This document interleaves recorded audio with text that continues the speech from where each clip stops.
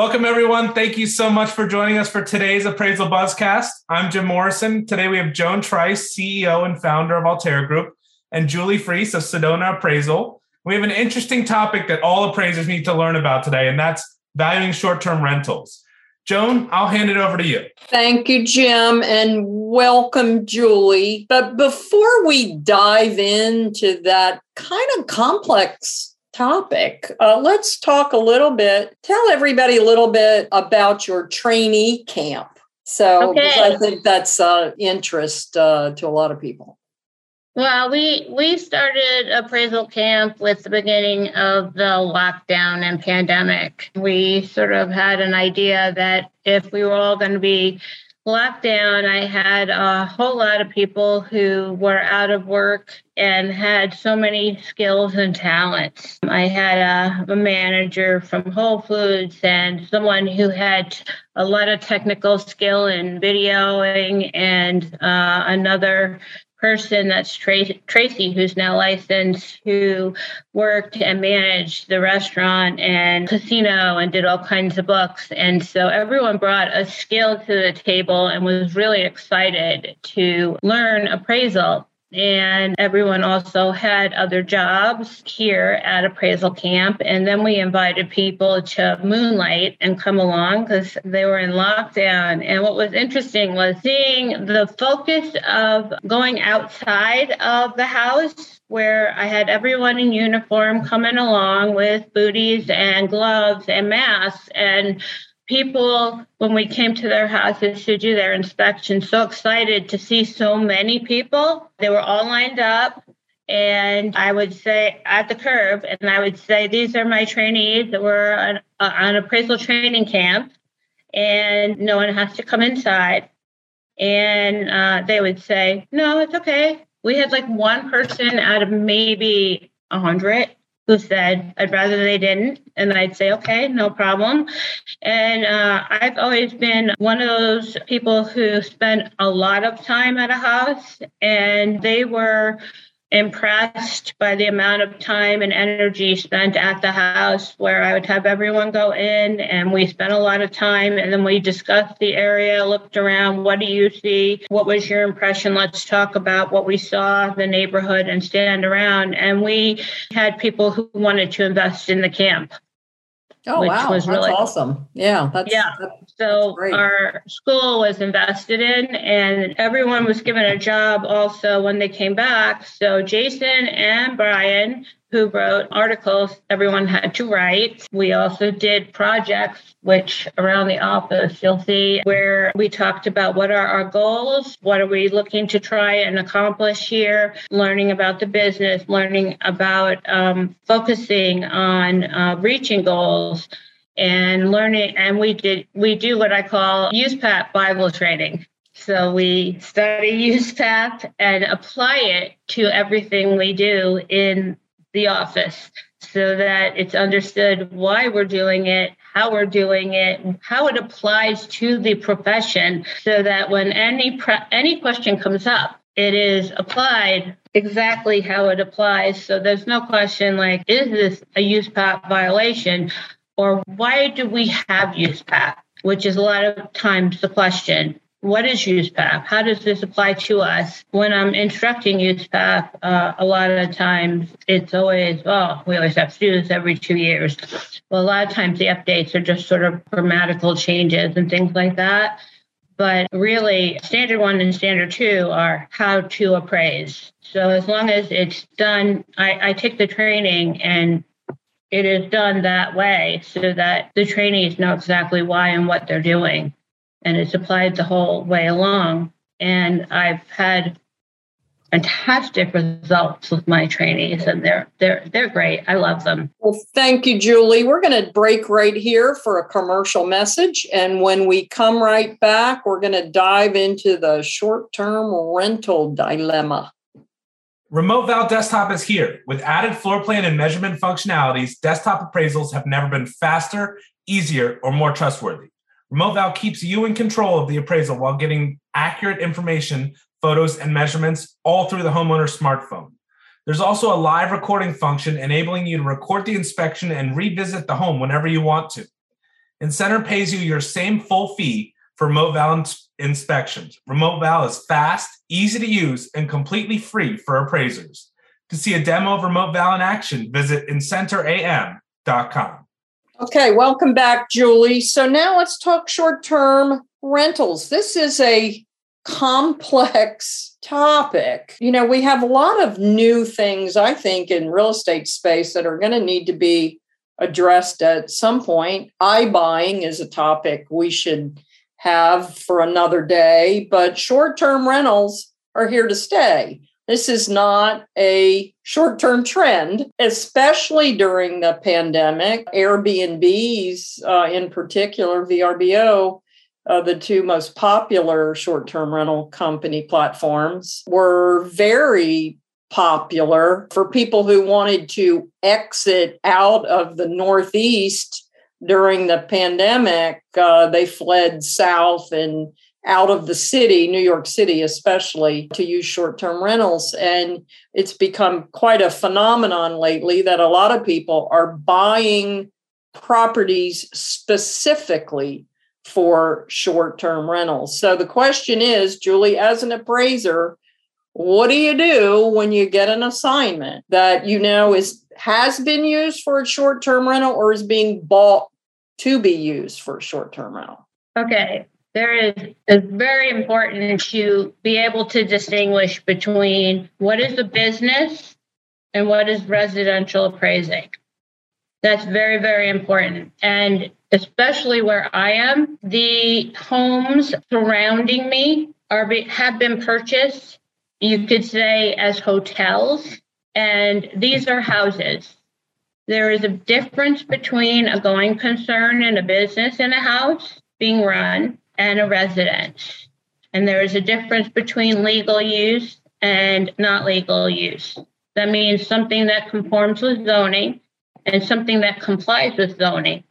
And one of the things that I was taught from the very beginning was that you need to look at a house, a residential appraiser needs to look at a house as if it's empty, vacant, and the bank is taking it tomorrow. And that might sound morbid, or somebody has sold it and they're moving out tomorrow.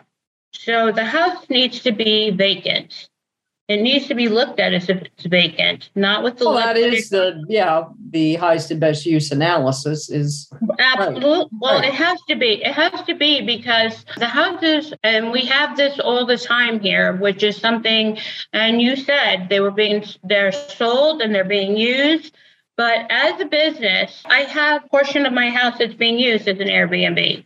So I'm not anti-business. I'm not anti-capitalism. I'm not taking advantage of what works, that pays my mortgage, my taxes, and my expenses in the house, all of that. That insurance. Explains why everybody wants to do it. Exactly. Absolutely. I'm not against taking advantage of it, but there is a problem because now that the interest rates have gone up, the house next door to me sold for $1.1 million 2 years ago. It was purchased for $345,000. And I'm watching it very closely because it's not renting since the interest rates went up and since things changed in the economy. And the houses around me are not renting. And they went from being houses that sold between $300,000 to $600,000 to selling for $1.2, $1.3, $2 million because investors jumped on the bandwagon to buy their hotel in the residential neighborhood. Oh, okay, so they paid too much. But what they did was they bought them with everything included. They sold them on the MLS as businesses with the beds and everything in there by your business. Okay. And we had a house over and this is how, and the 1007s and the 216s, the operating income, single family rental surveys were being done with that income. That is not residential income. Because let me stop and ask you a question. So yes. What's the difference between doing an income approach with a long-term rental as opposed to a short-term rental? Why is a long-term rental a residential assignment and you're saying Airbnb is a commercial assignment? I'll tell you why. The difference is that when somebody rents There are people that rent and live in rental houses, and there are people that buy. The people that rent and live in rentals, they come here and they get employment and they get utilities and they look at the neighborhood and they want to live here full time. People that vacation do not want to live here. They don't even know where they're going to stay here. And the people that live and rent the rooms and they're transient rentals and they flush their melons down the toilet and they're on vacation. They are not residential. They are commercial. From an income perspective, why is a long-term rental different than a short-term rental? Why aren't you just doing an income approach? It's a residential investment property.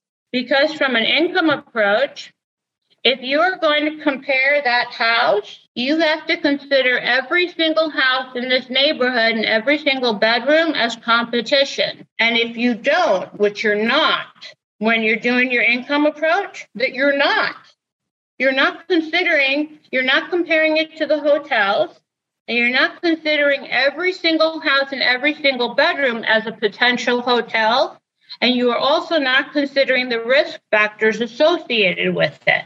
So what you're saying is you should consider all the risks and all the expenses. Absolutely. Yeah, but you still haven't answered the question.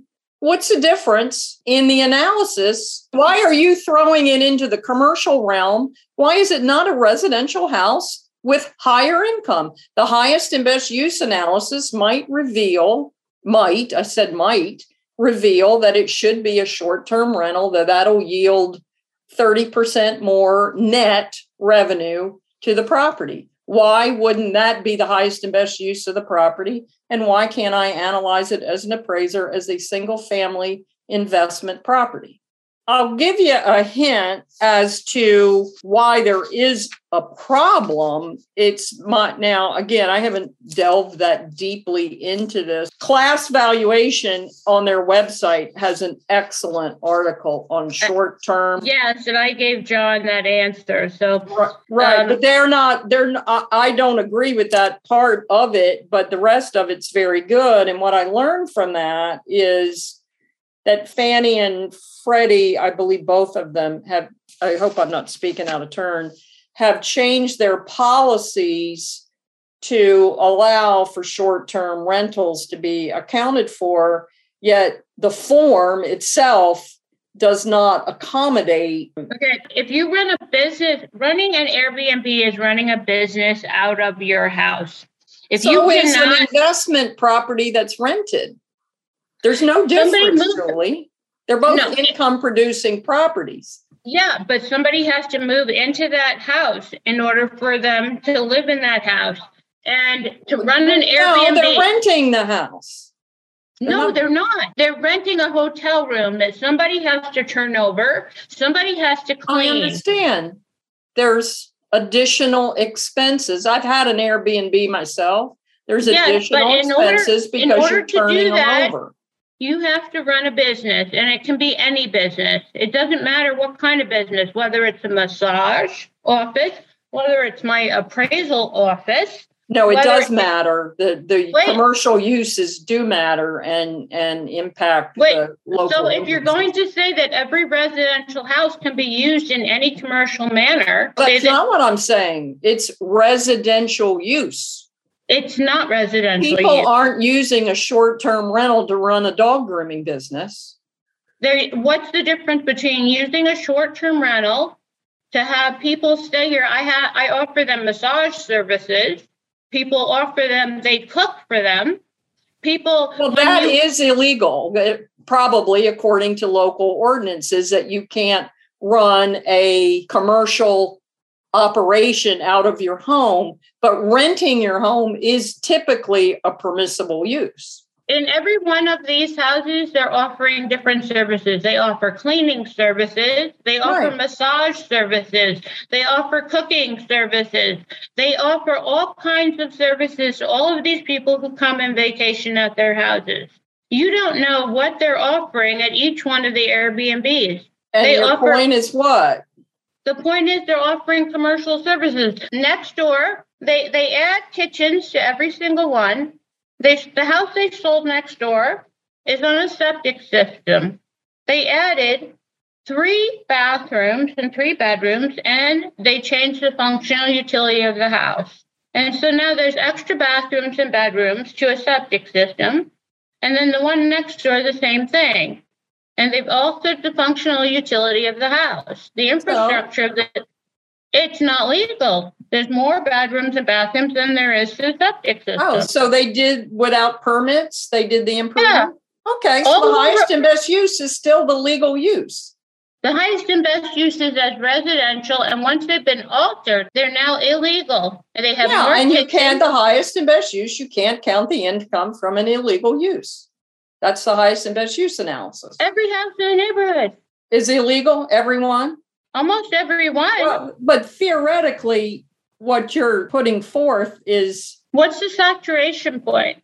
How do you know what the saturation point? You can't count every single one because every single one has the income, right? And then you add another, and then you add another. I'm not concerned about those houses. Your subject property, if it is a legal use, and it is allowed by the city, and you're not violating any laws, I don't see how a short-term rental should be treated any differently than a long-term rental, except for the fact that the GSE forms do not accommodate a sophisticated income and expense analysis that would be associated with a short-term rental. Well, the problem is that the residential appraiser does not know how to appraise personal property and business appraisal income. No, and you wouldn't include that in your... The residential appraiser should only be appraising the real estate and not the business and not the personal property. So when you're doing a long-term rental, you're not allowed to do an income approach and use the rent? You're doing an income approach only on the income, not the business and not the personal property. Well, that is my business. I'm renting single-family houses long-term. I have 300 single-family rentals long-term. Why? And that's how I make my money. But today I can finance those through the GSEs. Fine. The long-term income should be the income approach, right? The residential income approach, the way the gross rent multiplier works on residential income, should be similar to the cost approach and the sales comparison approach. If you can rent your house for at least as much as you can as your mortgage, it tells you that the markets are working in sync. If you cannot rent your house long-term for at least as much as your mortgage is, the markets are out of balance. That's the way the income approach for residential works in the gross rent multiplier. That's why it's commercial income. That's why it's business income. That's what business appraisal and personal property appraisal is. You need to have... I think we're going to have to agree to disagree. I do think we don't have any education, to my knowledge, around this topic. We have forms that don't accommodate short-term rental, but short-term rentals absolutely add value to a property. They absolutely, in my personal opinion, are no different than other than they're more complex, but the highest and best use for most properties include business appraising and personal property appraising. Hey, folks, we need to break for a commercial message. We will be right back. Delivered in a webinar format, AI live online education learners sync up with other online participants via web browser and live conference call. Interact with your instructor and your fellow classmates as you participate in the courses that address today's hot appraisal issues and appraisal business practice topics. Enroll in an upcoming offering at appraisalinstitute.org/synchronous-education. Okay, Julie, welcome back. So in conclusion, we both agree on one thing, and that is this is a complex topic. Absolutely. We absolutely need more guidance out from this. And I'm sure the GSEs are talking about this behind the curtain, and hopefully, we'll see some new forms. But, you brought up one really important thing, and that is the income approach and the cost approach, for that matter, have been lost on this generation of appraisers for the very reason that the GSEs have said we no longer require them. We absolutely need to be doing, in my personal opinion, 3 approaches to value, because then and only then can you see the potential for that subject property. And if there is an imbalance between one of those, that's when the appraiser really needs to take a look and learn how to reconcile the differences between the 3 approaches. What residential appraiser knows how to do the income approach properly? Yes, none or few. I won't say none, few, because they've, even if they did know, their skills are rusty. So no, I think we really need, as we modernize, we need to focus less on turn time and more on returning to a credible appraisal report. And agreed. I think we need more, not less, in terms of analysis of those 3 approaches to value. I agree with you.